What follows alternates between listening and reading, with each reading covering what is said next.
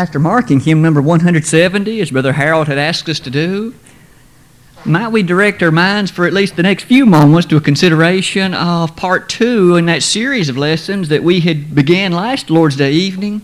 We ask a very basic and interesting question. It's one that we've all wrestled with, I'm sure, at one time or another. How do we most effectively, most carefully, and most interestingly implant within our hearts and minds the contents of God's sacred revelation, the Holy Word of God? We noted last Sunday evening, some things that certainly are important as we become better students of the Word of God. Let us continue tonight in part 2 of that series of studies. And as we do that, we will in fact use the text that was read in our hearing a little earlier as an example that we can utilize the principles that we'll study even this evening. By way of introduction and also somewhat a reminder, you notice that last Lord's Day evening, as we looked at some of the things concerning the Word of God, we learned that various Bible helps can be a useful matter, things like a concordance or a Bible dictionary. We also noted that in using them, with regard to commentaries especially, we would always be a bit cautious, understanding that they, of course, are not by inspired men. But as we did all of that, did we also not learn that one of the critical features of studying the Word of God is to approach it understanding that it is the inspired Word of God? That is to say, it is heaven-sent, not originating with man, no product of man's ingenuity or his ingenious ways, but rather it is God-delivered. All Scripture is given by inspiration of God. That bedrock understanding will go a long way toward aiding you and me to properly appreciate and to correctly interpret it. Isn't it also true that we learned that as we study the Bible that way, it naturally raised other questions, and the first of those we will address tonight. Again, how do we effectively study the Word of God? At the very bottom of the screen, I've used a term that in fact relates directly to what is before us this evening. We're going to learn what the word lexical means and what it means to interpret the Word of God in a lexical fashion. As we will see, not only is that vital, it's absolutely mandatory. We must approach it that way if we are to do it as God would have us to do. Almost immediately, the questions arise, what does that word mean? Could it be that we already have been taught and have appreciated that that is a proper approach? Perhaps. Let us in fact study a little more carefully as to what that word means and to use some Bible passages to help us in that way. First of all, by way of an introductory thought to this point, in the Word of God, we appreciate the fact that the words themselves are of dramatic importance, aren't they? In fact, as far back as the Old Testament examples, we learned easily that time and again God placed emphasis upon the words that He had delivered. For example, in Proverbs 30, verse 5, every word of God is tried. Notice that implies that not a one of them is such that it is not filled with purity, with directness, and with the meaning that was intended by the God of heaven. Every word of God is tried. In the book of Jeremiah, in the opening stanza of that noble prophetic book, recall the words that God, in speaking, directly told to that wonderful prophet of old. He said, Jeremiah, behold, I have put my words in your mouth. Those things that Jeremiah was called upon to preach were the exact delivered words of God to him. What he spoke was not his interpretation of what God said. What Jeremiah spoke was not his perception of what God said. He spoke what God said for him to speak. That's an important point. Note the emphasis on the word. Jeremiah, I put my words in your mouth. Or the prophet Ezekiel in Ezekiel 3, verse 4. When that prophet down by the river Kibar was told to prophetically relay to the children of Israel in Babylonian captivity, specifically to them God said, Ezekiel, son of man, go to the house of Israel and speak with my words unto them. Similar remarks concerning Ezekiel could then be made as was made about Jeremiah. Ezekiel was not given liberty to speak his perceptions, his interpretations, or his suppositions. He was given the Word of God exactly and directly, and that's what he was told to speak. We're beginning to see a significant importance then on this word. The Bible itself consists in the King James translation of a little over 31,100 words. Those words are extremely critical. We've already seen God placed emphasis upon the Word. What about the New Testament emphases as well? In Matthew 4, verse 4, the Son of God Himself said, "Man shall not live by bread alone, but by every word that proceedeth out of the mouth of God." Moment by moment, and with each passing passage, we are addressing deeper and deeper the thought that these words indeed are significant. When the Holy Spirit revealed them, He had a purpose. He chose the word that was intended. And thus, that seems to suggest you and I, as we study properly the Bible, must lay emphasis upon the words that were used. I say all that to notice that's exactly what the word lexical means. If you consult a dictionary and note with me, the word lexical just means something that relates and carefully utilizes words. We must interpret the Scriptures lexically because that's how the Holy Spirit revealed it. He chose the words that conveyed the meaning that He wished to convey, and if we are then to discern that meaning, we must base it upon the words that the Holy Spirit employed. However, that becomes difficult when we recognize that we live in a world where so often that seems not to happen, don't we? Individuals may well say, "Well, I read the Bible," but the problem, they read into it what they've heard somebody tell them it says. Doesn't mean that's what it says. Or they read into it what they have been led to believe that it says.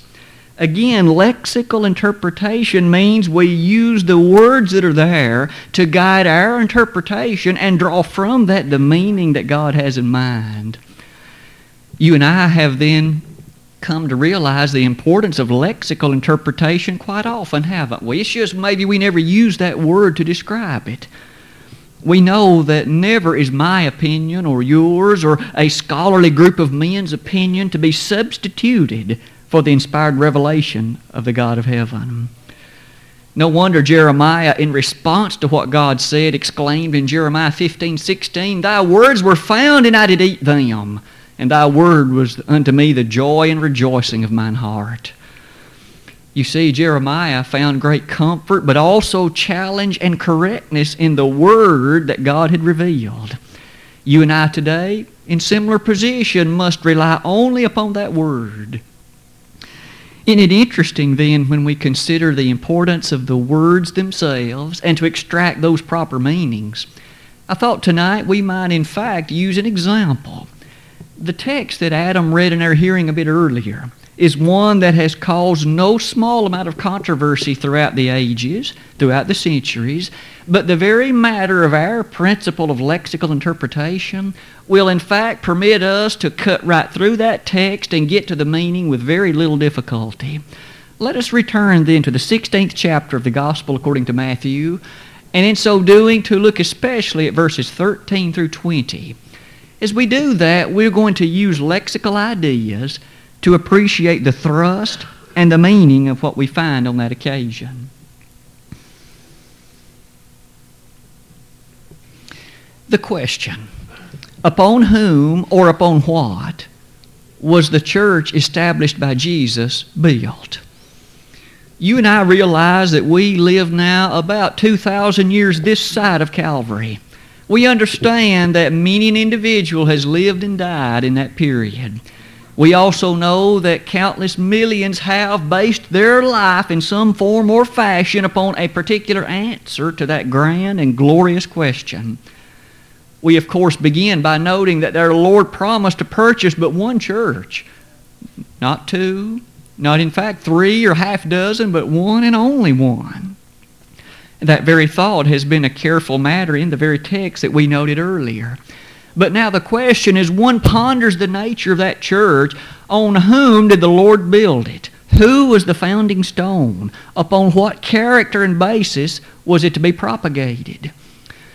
You and I realize that today there are countless millions who in fact would present an answer not unlike the following.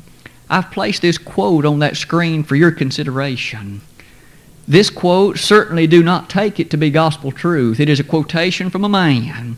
But listen to his very definitive and also very strong answer. He, in fact, states it as though there's no question about it. Here's what he said. Jesus founded the church on Peter. Thus, Peter was made the earthly head of the church, while Jesus is the ultimate head of the church.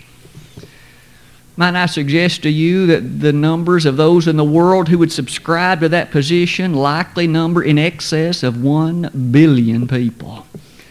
Over 1 billion people would likely give assent that that is a correct assertion and a correct description of what we read in the 16th chapter of the Gospel according to Matthew. But as I quickly know, there are many others who would disagree with that assessment. Many others, no doubt you and I included, who would say there's falsehood to be found in this statement by this person. Might I suggest to you the only way to know the answer is to let the Scripture speak. What would a lexical approach to this text lead us to conclude? And furthermore, when we consider other Bible texts, understanding that there could be no contradiction, would we then find that we can easily come to a recognition of what we find taught in this interesting and powerful idea? I believe the answer to that's an overwhelming yes. Would you turn back then to Matthew 16 with me? Let's notice how that scene begins. In the coast of Caesarea Philippi, we remember that this was a time when Jesus, as he was teaching, and interestingly pushing forward the boundaries of that doctrine that he was revealing, was such that he straightforwardly asked his apostles, those disciples gathered around him on this occasion, "Whom do men say that I, the Son of Man, am?" Jesus had performed many miracles by this point. He had taught so powerfully and directly, and at this point he was interested in engaging public opinion, at least in the mind of the apostles, as to who he was. And thus the Lord asks, "Whom do men say that I, the Son of Man, am?" They were rather quick to provide 4 basic responses. Some say that thou art Jeremiah, Elijah, perhaps one of the prophets. We might well note that all of those were highly respected and recognized figures in Jewish history. Jeremiah, no doubt one of the greatest of the prophets of the Old Testament era. Elijah was a bold and strong one who defended the cause of God, even in the face of Ahab and Jezebel, in 1 Kings 18 and following. And thus, for Jesus perhaps to be likened to them, at least for most other people, that would have been a compliment. But this man was the Son of God, and the Lord, of course, knew that. In addition to asking them their thinking, however, even after they responded, he then turned to them directly and said, "But whom say ye that I am?"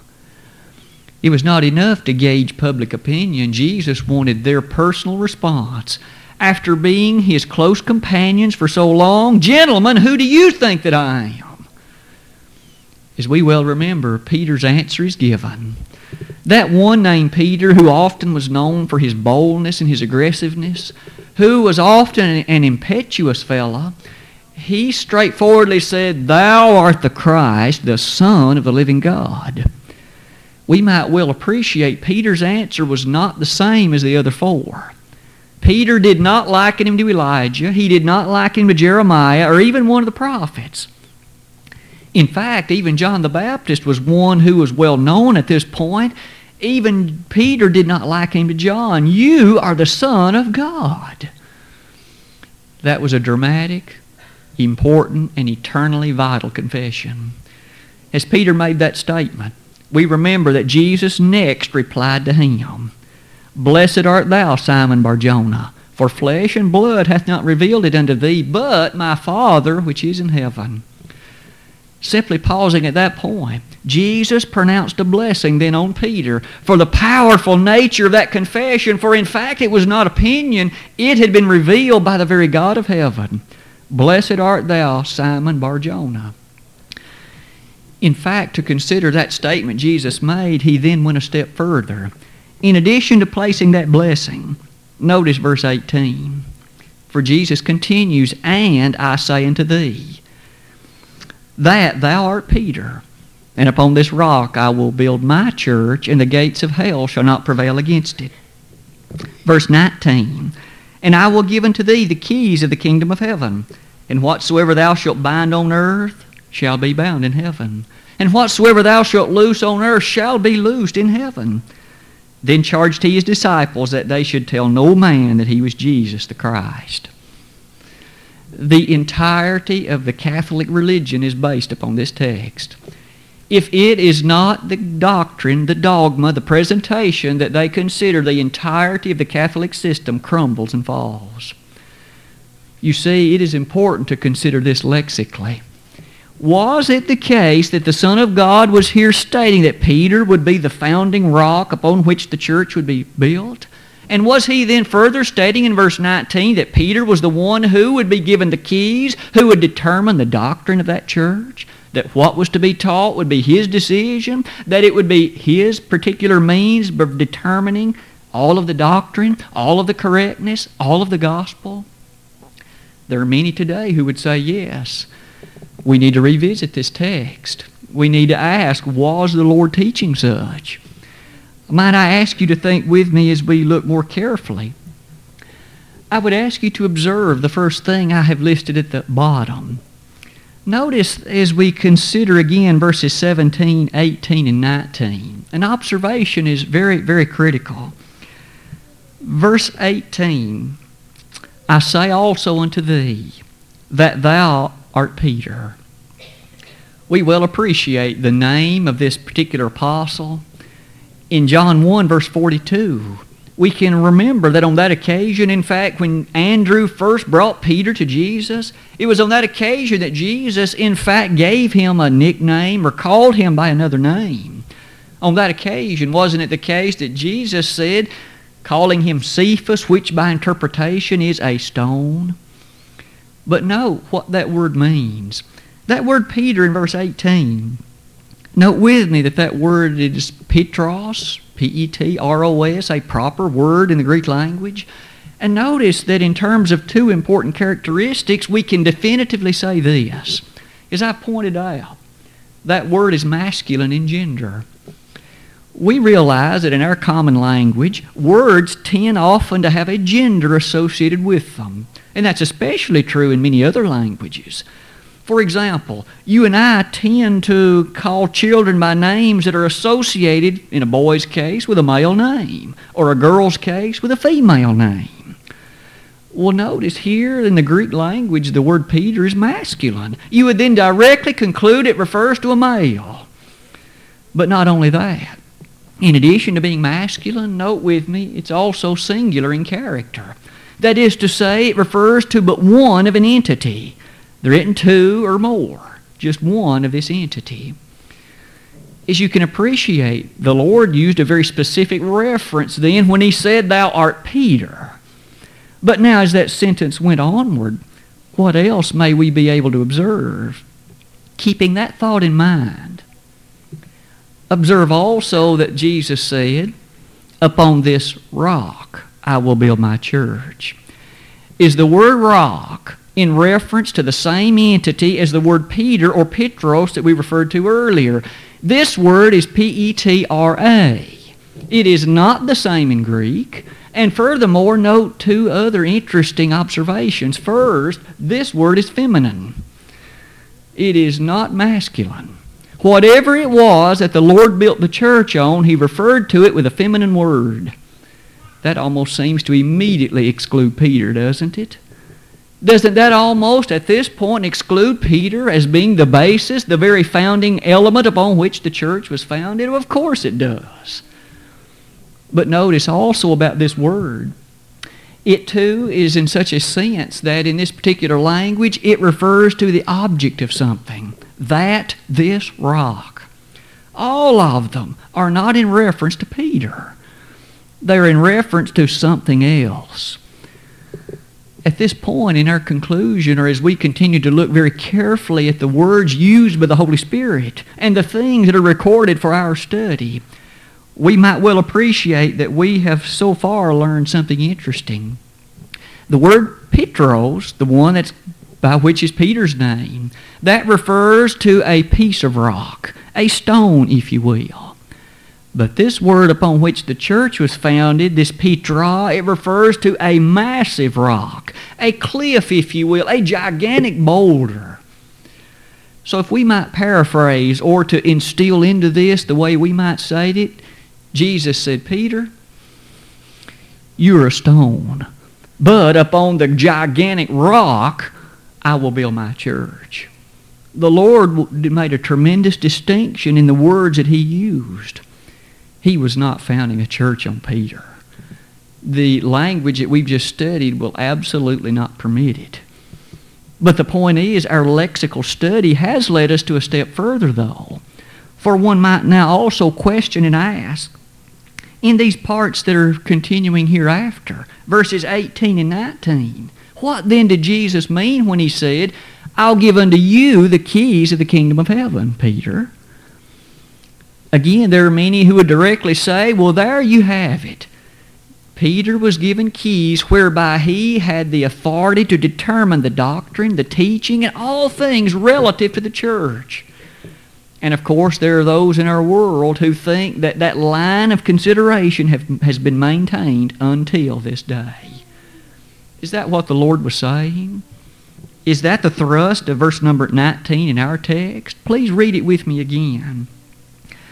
And I, Jesus speaking, said, I will give unto thee the keys of the kingdom of heaven. And whatsoever thou shalt bind on earth shall be bound in heaven. And whatsoever thou shalt loose on earth shall be loosed in heaven. So far we have thus appreciated from verse number 18 that Jesus was not and did not found the church on Peter. And hence the meaning of verse 19 must be different than that which many of the Catholic persuasion would tell us that means. What then does it mean? What were those keys? When did He use them, and what verdict or what result did they bring?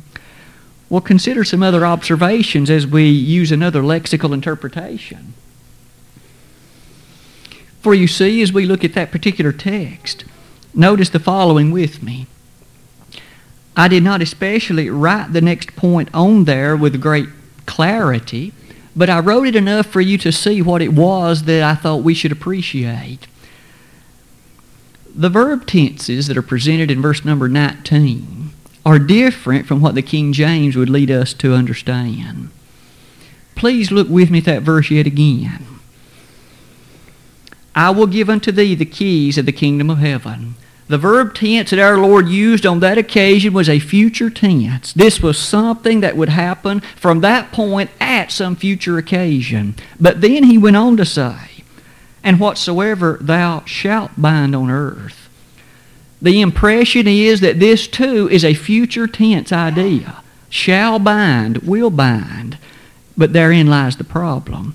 Our translators, when they brought forth this rendition, is such that that is a present perfect passive form. And the meaning is this. Whatsoever thou shalt bind on earth will have already been bound in heaven. And whatsoever thou shalt loose on earth will have already been loosed in heaven. Peter was given no independent authority for determining the doctrine of the gospel. What he would teach, Jesus said, would already have been bound. What he loosed, Jesus said, would already have been loosed. It was not his own supposition, his own personal interpretation. The Lord was saying that, Peter, those keys that you will use in regard to the kingdom, by which the doctrine, the presentation, the particular things revealed by heaven, the point is they already have been revealed for you to present. You are not the independent authority. That casts an entire new meaning upon the Catholic presentation, wouldn't you think? For we've learned in verse 18 the Lord did not found the church on Peter, and now in verse 19 He was not by Jesus given the independent authority to determine the doctrine of the church. And thus entirely the Catholic system has just fallen in front of us. Never was there a presentation and line of personal presentation that you and I have been told by the Catholic ideas is the case. The Scripture simply will not support it. But what's more, You and I well know, by virtue of what we learned last Sunday evening, the Scriptures must harmonize with one another. Is what we have learned so far in harmony with all the other parts of the New Testament? If so, then we can rest assured that we have reached the proper interpretation. I have some other scriptures for your consideration. If the Lord gave to Peter the keys of the kingdom, we might expect to find somewhere a reference as to his usage of those keys. If we turn to the book of Acts, we remember that when our Savior died upon the cross, was resurrected on that beautiful Lord's Day morning, and then not many days thereafter ascended back to the Father in Acts chapter 1, verses 9 through 11. We remember that before Jesus ascended, He one last time in Acts 1 verse 8 said, "You shall be witnesses unto me in Jerusalem, in Judea, in Samaria, and unto the uttermost parts of the earth." Right at the same time He made that statement, He said, "You shall receive power from on high."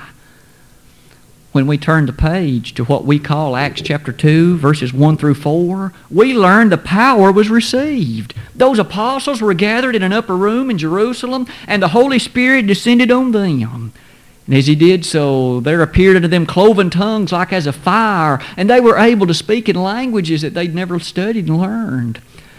The power we see emanating from them, beginning in verse 14, was such that Peter and the 11 stood up, and they began to preach. They preached the character of Jesus as the Son of God, and what's more, that He was crucified, that He was buried, that He rose again. And furthermore, that He was ascended to the Father and currently reigns on God's right hand over spiritual Israel. When Peter concluded that lesson, we notice that it was he who said in response to those who inquired, "Men and brethren, what shall we do?" It was Peter who said, "Repent and be baptized, every one of you, in the name of Jesus Christ for the remission of sins." Thus Peter stated those conditions of entrance into that blessed body, the kingdom that Jesus referred to in Matthew 16, verse 19. Peter used one of the keys. When that group of Jews was therein gathered, they needed to hear the requirements, the essential matters that were of importance to enter the kingdom. And Peter relayed that information to them. Later we notice that he used the keys again, this time in Acts chapter 10. When the Gentiles were gathered at the household of Cornelius, they on that occasion, having been gathered there, had been called together by Cornelius. And remember that the angel had given direction for him to call Peter, and when he did, Peter came. After seeing that vision, he was not to call anything common or unclean that God had sanctified. Peter went by the character and by the direction of the Holy Spirit, and he preached. And in verses 44 to 48 of Acts chapter 10, we notice the Gentiles were told the same thing that the Jews had been told in Acts chapter 2. They too had been able to speak in those tongues on that occasion, and they too needed to be baptized. It is interesting to note the uniformity of those two considerations. No wonder later in Acts 15:9, Peter himself could say, "There's no difference between us, Jews, and them, Gentiles." He'd used the keys twice. And just as God had given commandment through the Savior to him in Matthew 16, those keys were very effective, weren't they? Notice, though, what else in the New Testament helps us see the character of our consideration. Notice also in Galatians chapter 2. In verse 11 and following of that chapter, we encounter a very interesting and intriguing setting. This is one where Paul himself confronted Peter on this particular occasion. What was the reason for the confrontation? The reason was this. Peter, in fact, was told by Paul, "I confronted him, if you will, because he was to be blamed." We can see in that then that Peter was in error. Peter was in the wrong. He had acted incorrectly. And as verse 14 will go on to say, he walked not uprightly according to the gospel. In essence, Peter was guilty of sin. But let's take that and pause a moment. Those who tell us that Peter was the first pope, if you will, was such that he was perfect, sinless, and flawless, and what's more, that continuing in that line ever since, the person holding that office has had those same characteristics. Well, that certainly seems interesting, because here we have inspired record that Peter was in the wrong. Inspired record that he did not act in accordance to the truth of the gospel. He violated it. And Paul said that he condemned him to the face because he was to be blamed. In fact, isn't it interesting that just as surely as we might make note of this, what else might we appreciate? Is it not the following? There are 2 books in the New Testament written by Peter, 1st and 2nd Peter. One would certainly anticipate that if Peter was a person holding the office of Pope, to the point that he was the, in fact, head of the church on earth, there ought to be some reference to it somewhere amongst those 2 books. Might I submit to you that in the 5th chapter of 1 Peter we find the closest thing of any reference to that. But the point is, listen to what Peter wrote. It would be difficult to put together a piece of Scripture that so contradicted these ideas you would expect from a pope. Listen to what Peter stated. Begin reading with me in verse number 1 of 1 Peter chapter 5. The elders which are among you I exhort, who am also an elder, and a witness of the sufferings of Christ, and also a partaker of the glory that shall be revealed. First question, did Peter, in the very opening verse, exalt himself above some group of archbishops or cardinals or other such apostles? He equated himself. He said, I'm also an elder. Verse 2, feed the flock of God which is among you, taking the oversight thereof not by constraint, but willingly, not for filthy lucre, but of a ready mind, neither as being lords over God's heritage, but being ensamples to the flock. Peter, in fact, not only did not take to himself any office of a particular pope, but he rather encouraged these elders who were equal to himself in the sense of being an elder. He said, you feed the flock of God.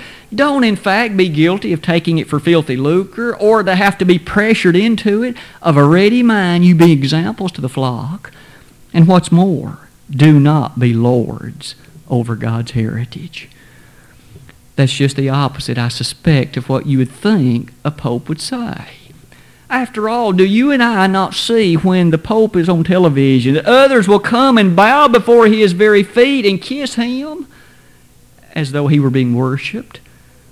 Peter didn't say anything like that.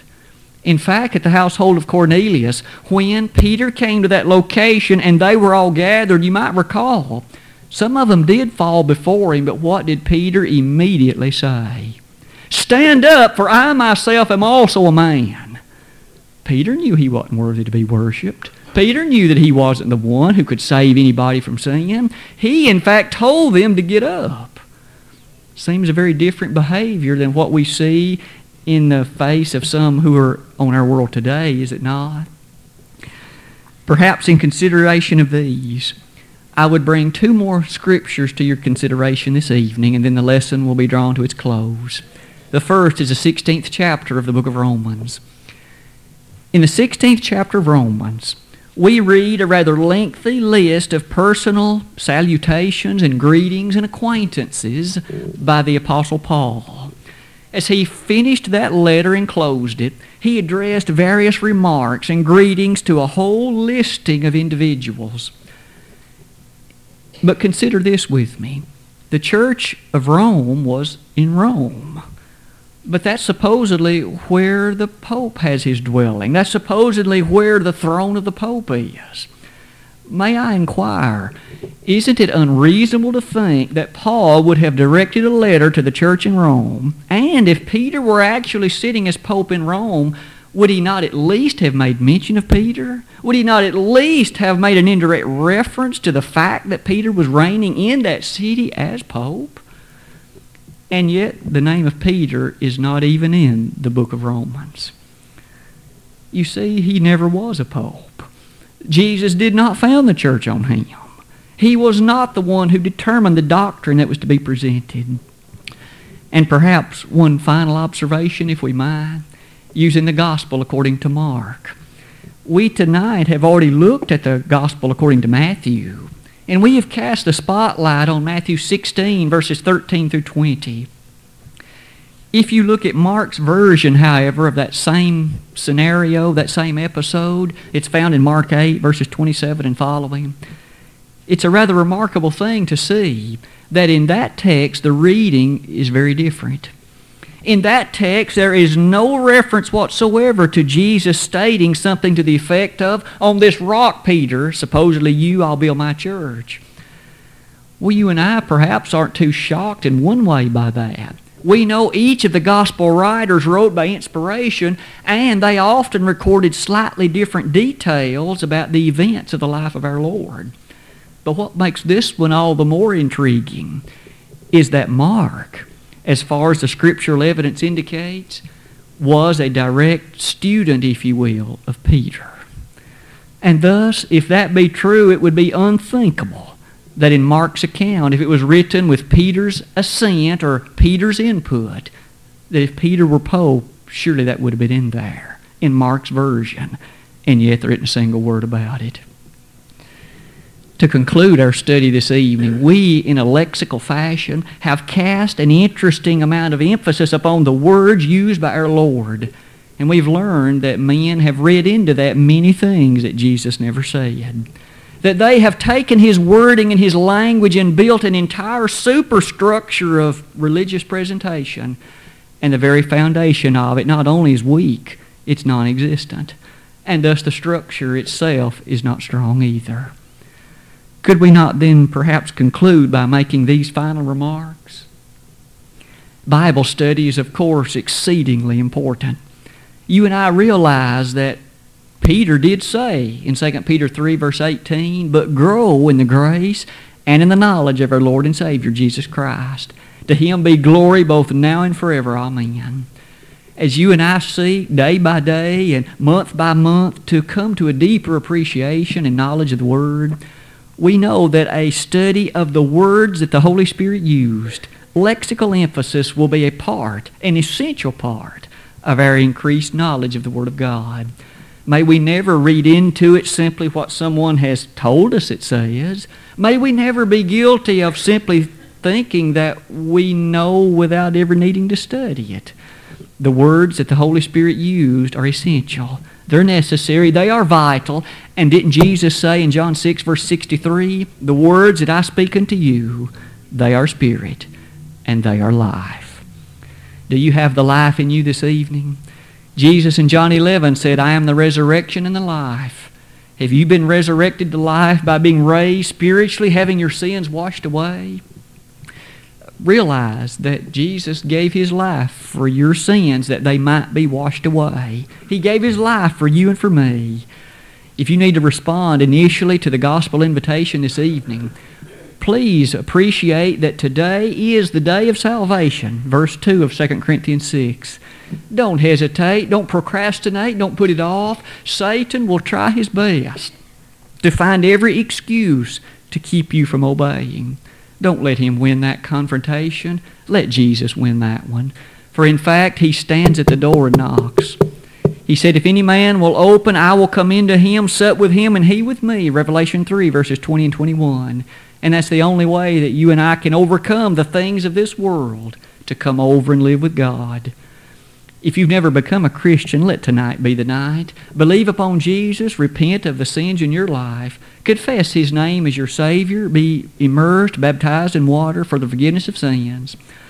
And if you have done that at some previous point in life, but you haven't been faithful and true to that calling, you haven't allowed yourself a lexical consideration, you haven't paid enough attention to the words of the sacred text, come back to that first love, and if there's been public sin in that way, let that be known to brethren who will pray with you and for you, that in fact all those may be washed clean from your life. Tonight, if we could be of assistance to you, let us know that even now while together we stand and while we sing.